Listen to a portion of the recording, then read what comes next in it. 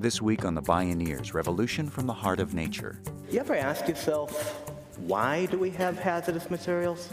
Who in their right mind would synthesize a red dye that caused cancer? Why are we in the situation that we're in? I'm Neil Harvey. Please join us this week for Molecular Psychology, Good Chemistry, with Nature's Green Chemistry on The Bioneers, Revolution from the Heart of Nature.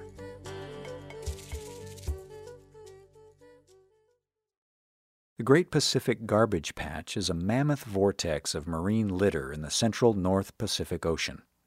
It's estimated to be twice the size of the entire continental United States. The patch is a giant clot of plastics, chemical sludge, and assorted debris that have been trapped by the currents of the North Pacific Gyre. Since plastics disintegrate to ever smaller polymers, particles are entering the bodies of fish, sea mammals, birds, and ultimately us. An ad by the National Plastics Council proudly called plastics the sixth food group. The council probably didn't mean it quite like this. Did you ever ask yourself who in their right mind would invent a product to keep food fresh or tote it home that would one day litter the landscape, wash up on every beach around the world, and release toxic substances into the web of life and our bodies long after its short disposable life? Today, all that is changing by necessity and by design. The principles of the scientific revolution of green chemistry are prompting inventors to consider first and foremost whether a product will be safe. The radical growth of green chemistry is showing we can invent our way out of the toxic vortex. We can have good chemistry with the earth by emulating nature's green chemistry. Join us for Molecular Psychology, Good Chemistry with Nature's Green Chemistry, with green chemists John Warner and Amy Cannon. My name is Neil Harvey. I'll be your host. Welcome to The Bioneers, Revolution from the Heart of Nature.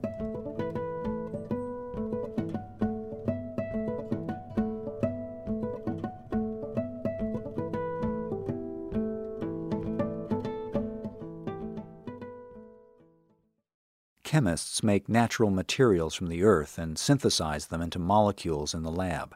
From those molecules, they make materials, and from those materials, they make products. So why make toxic products? Good question. It's not a question John Warner was asking himself at the pinnacle of his career as one of the most prolific and successful chemists on the planet.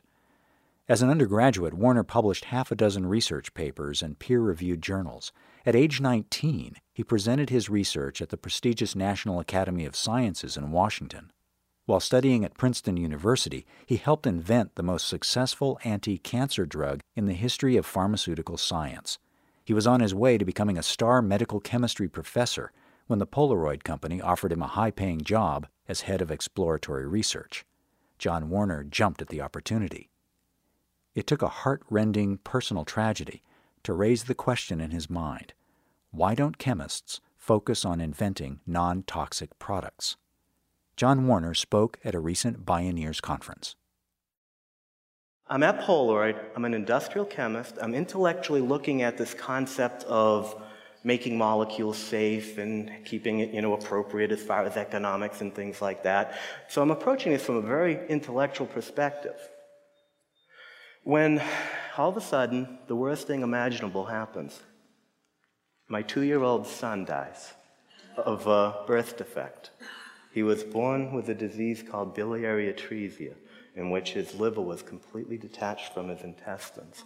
So he couldn't survive metabolizing, certain nutrients. He got a surgery to keep him alive for a couple years, and by the time organ transplants, things like that happened, it was too late and we lost him.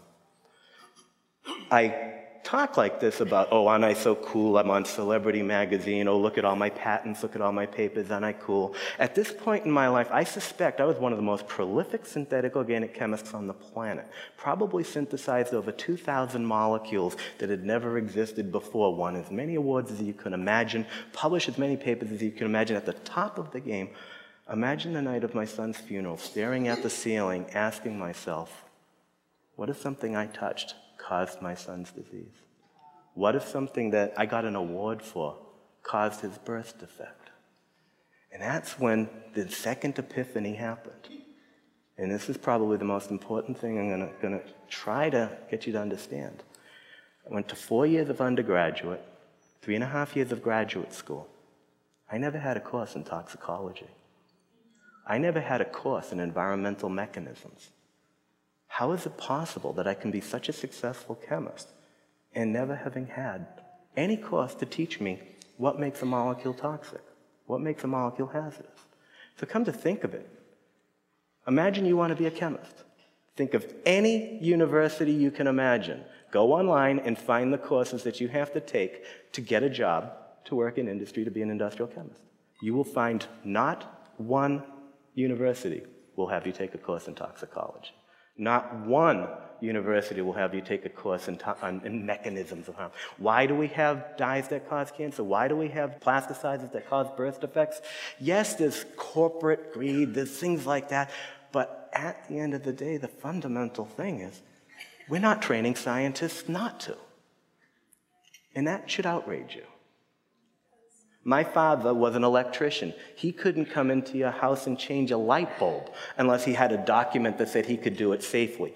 Teachers, architects, lawyers, you can think of all the professions that require some kind of accreditation, some kind of documentation that they can do things safe and are aware of the state of the art. How is it possible that the only humans on the planet, given the gift of making a new molecule that has never existed before, they can assemble atoms in unique geometries and have absolutely no responsibility to anticipate if they're about to make the most potent neurotoxin in history, the most potent carcinogen in history?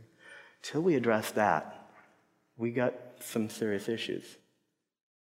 John Warner experienced a world-changing epiphany in the agonizing wake of his son's death. He began to imagine and invent a responsible form of chemistry.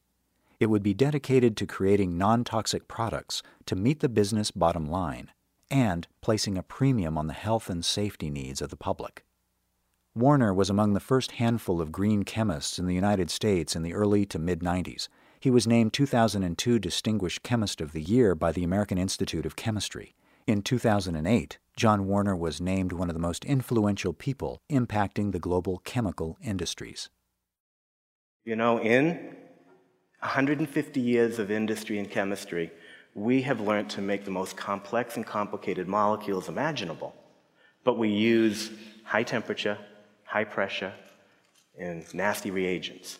Whereas nature constantly outperforms us, hands down, and yet uses room temperature, ambient pressure, and water as a solvent. And so non-covalent derivatization is the scientific interpretation of what's going on. And the idea is that we, for 150 years in chemistry, have been ego-driven to make molecules do what we want them to do. And yet in nature, if you think about it, molecules do what they want to do because they evolved to do what they want to do. And if we can learn that, and we can understand how molecules interact, and I tongue-in-cheek say, play the role of a molecular psychologist. Instead of making the molecule do what we want, put it on the couch and say, what would you like? And then design the product to be what it wants to be. Don't have the toxicity, don't have the hazards. It just seems to make sense. What John Warner jokingly calls molecular psychology is actually biomimicry at the molecular level, imitating how nature does chemistry. After all, nature wrote the recipe book and is the master chemist. All the materials that we depend on in society, all of them are chemicals. Everything is a chemical. Water is a chemical. Air is a chemical. Chemical-free is a concept that is used, but inappropriately, because everything is a chemical. So getting over that, if we imagine all the materials that we interact with in society, I would argue maybe 10% we would consider sustainable, we would consider benign. 90% of them have some issue. Maybe they have a lot of energy in the manufacturing process. Maybe they use solvents in the manufacturing process. Maybe they're toxic. Maybe they're from non-renewable feedstocks, or they persist in the environment. There's something wrong with 90% of them. Now, if we do an alternative assessment and look around and just desperately try to find existing technologies that could replace some of these less perfect technologies, we might be able to get another 20%. But at this moment in time, 65–70% of the materials that we interact with need to be reinvented. not resourced, not found in it, but we actually need to invent new technologies to replace them. And that's the role of green chemistry. John Warner has outlined the 12 principles of green chemistry in a book he co-authored with Paul Anastas. The two grew up together in Boston, and today they're known as the fathers of green chemistry. Their landmark book, Green Chemistry, Theory and Practice, has been translated into over a dozen languages.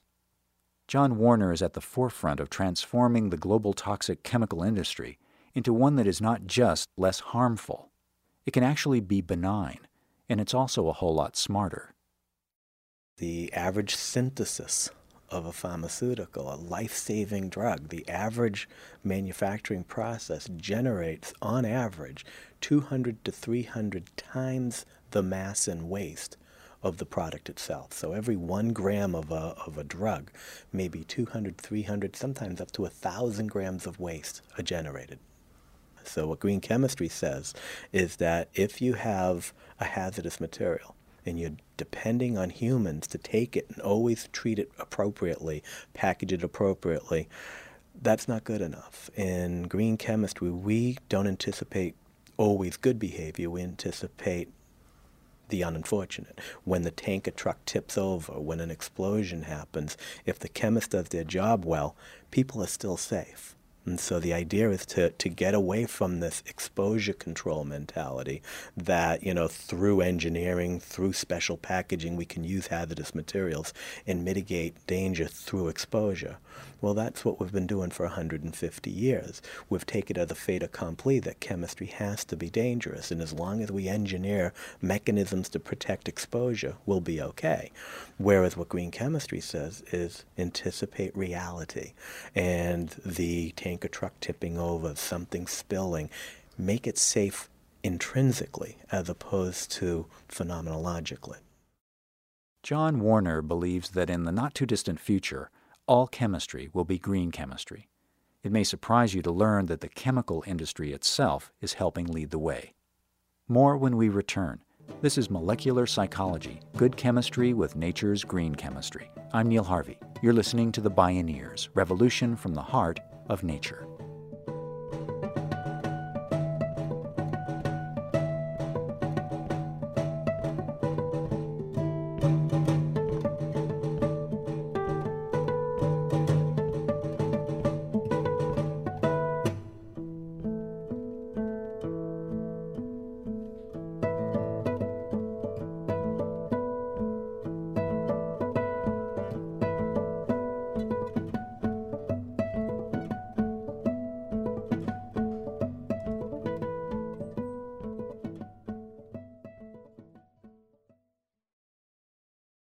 Bioneers Radio is made possible in part by John Masters Organics. Feel good about looking good.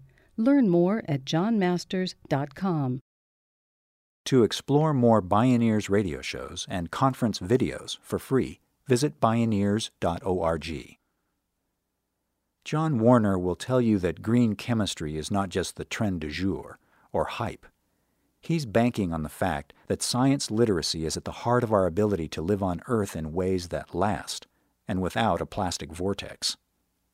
Warner is operating in a green chemistry vortex that's demonstrating the benevolent synergies among science, industry, government, and education to detoxify our world. Again, John Warner. Industry, this is going to surprise you, but industry is leading. All right, because when you add up all the impacts of working with a hazardous material. Okay, you've got a hazardous material on one side, you've got a safe material on the other side. When you consider the storage costs of a hazardous material, the liability costs of it, the training of the workers, and all the other hidden costs associated with using a hazardous materials, it's absolutely a no-brainer that you would rather have a safe material. DuPont in 2004, I may have the year wrong, but I think it was 2004, their R&D budget was $1 billion. Their environmental compliance budget was $1 billion. So they were spending the same amount of money to invent the next generation of materials as they were to be compliant with regulations.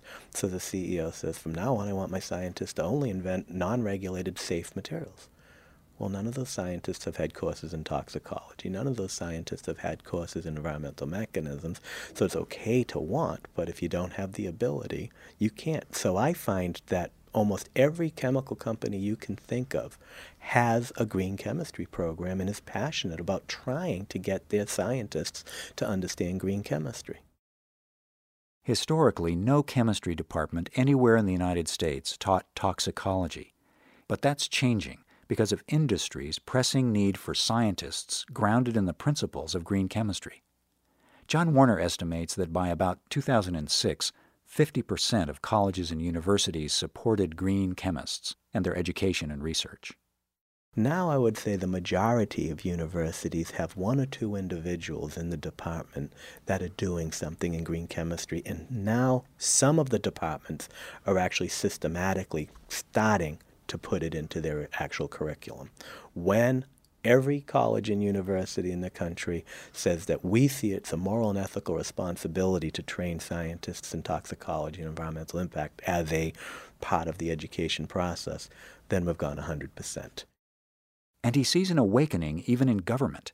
In the U.S., each year since 1996, one academic researcher has been awarded the Presidential Green Chemistry Challenge Prize for innovations in cleaner, cheaper, smarter chemistry.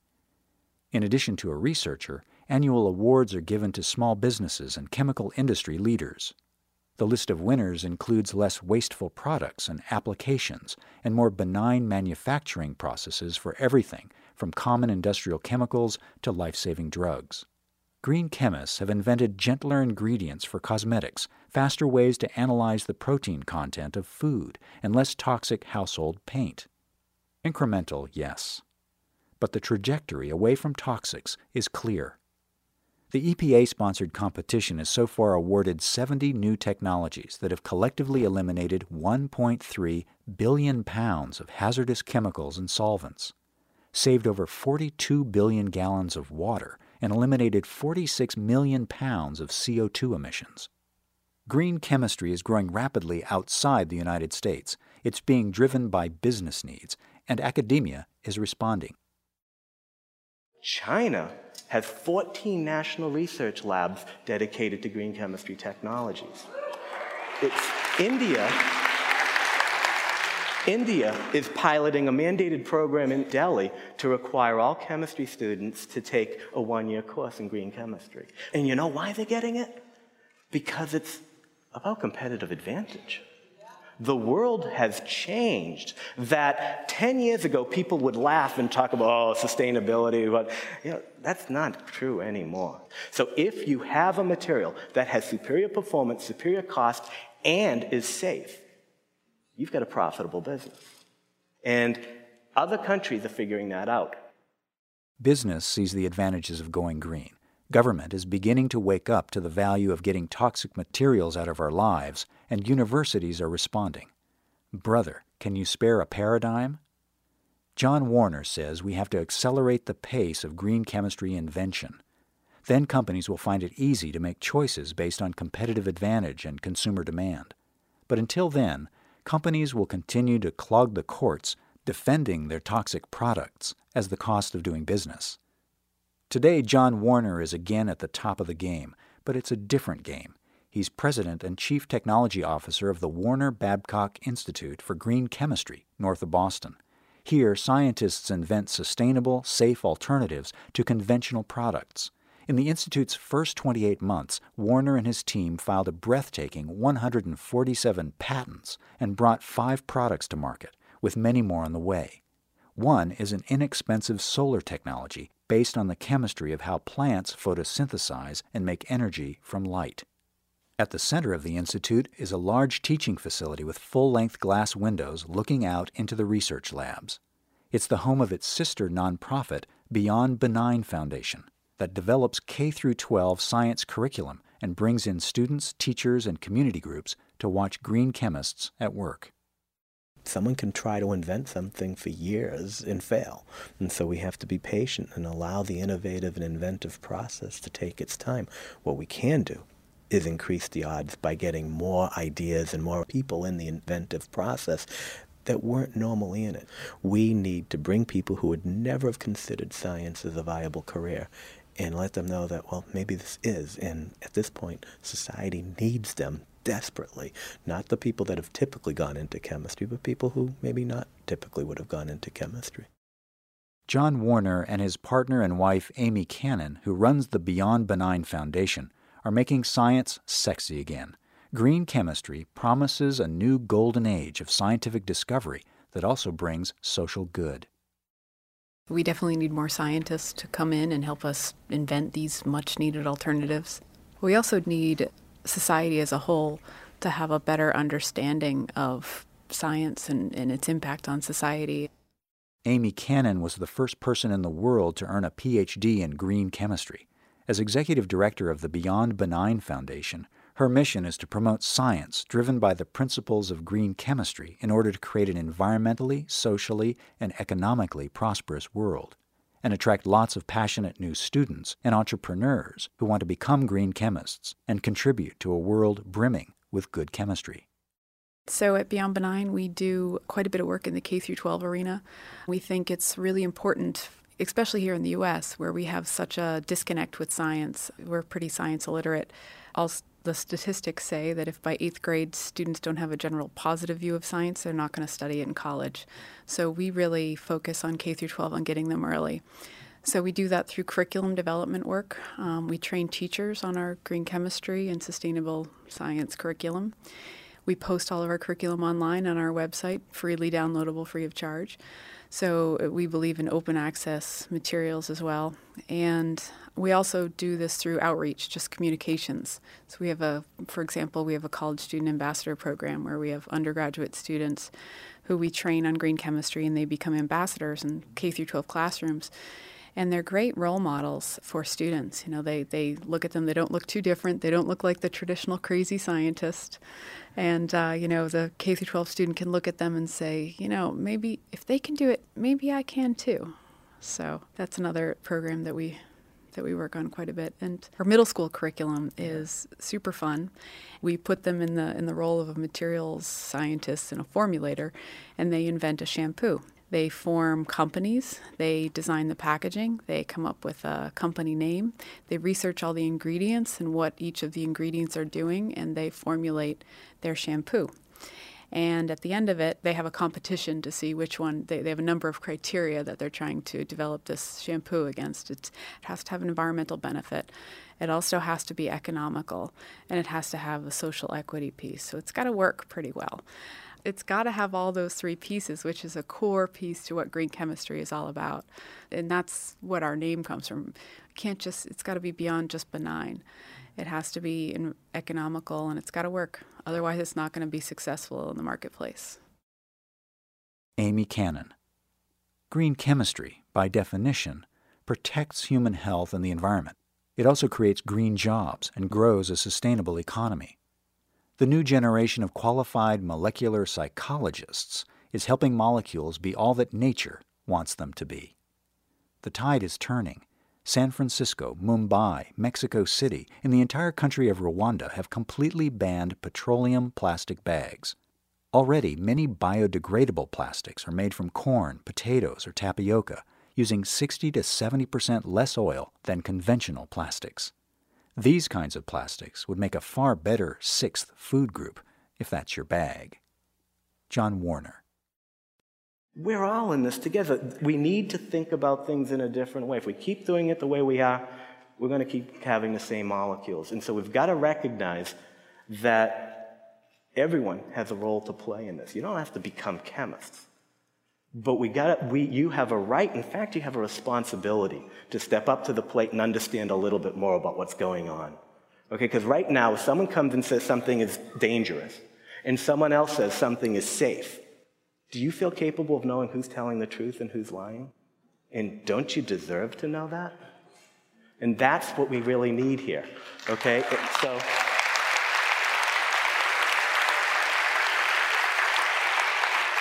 I'm convinced we're going to succeed. It's going to take a little bit of time, but it's going to happen because society is demanding safe materials. Next generation of students want to learn how. They don't have all the tools yet. And I think the Bioneer community is just the one to step up, help the next generation of scientists appreciate the universe for what it is and understand their impact. And all together, let's save the world. Thank you.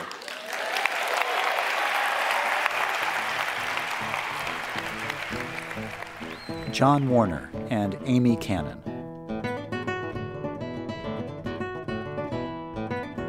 Molecular Psychology, Good Chemistry with Nature's Green Chemistry.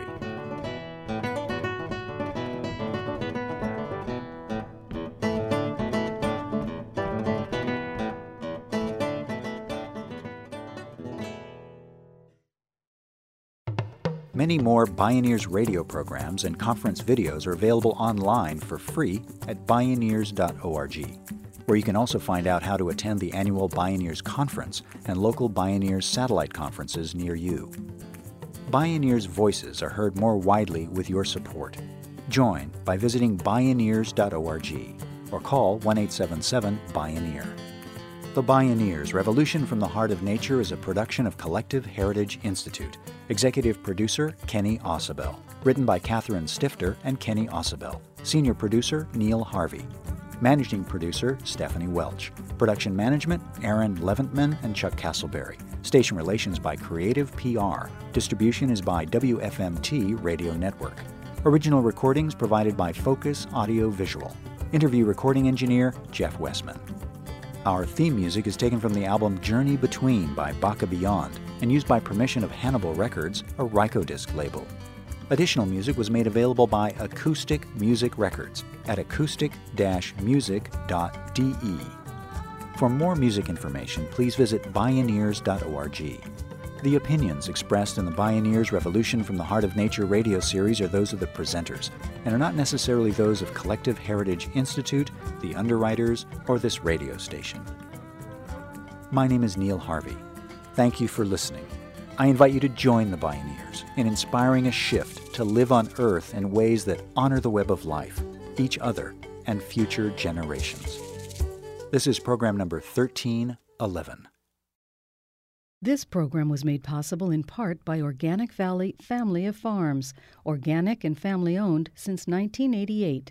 Learn more at organicvalley.coop. Also by Park Foundation, dedicated to heightening public awareness of critical issues, as well as by the generous support of listeners like you.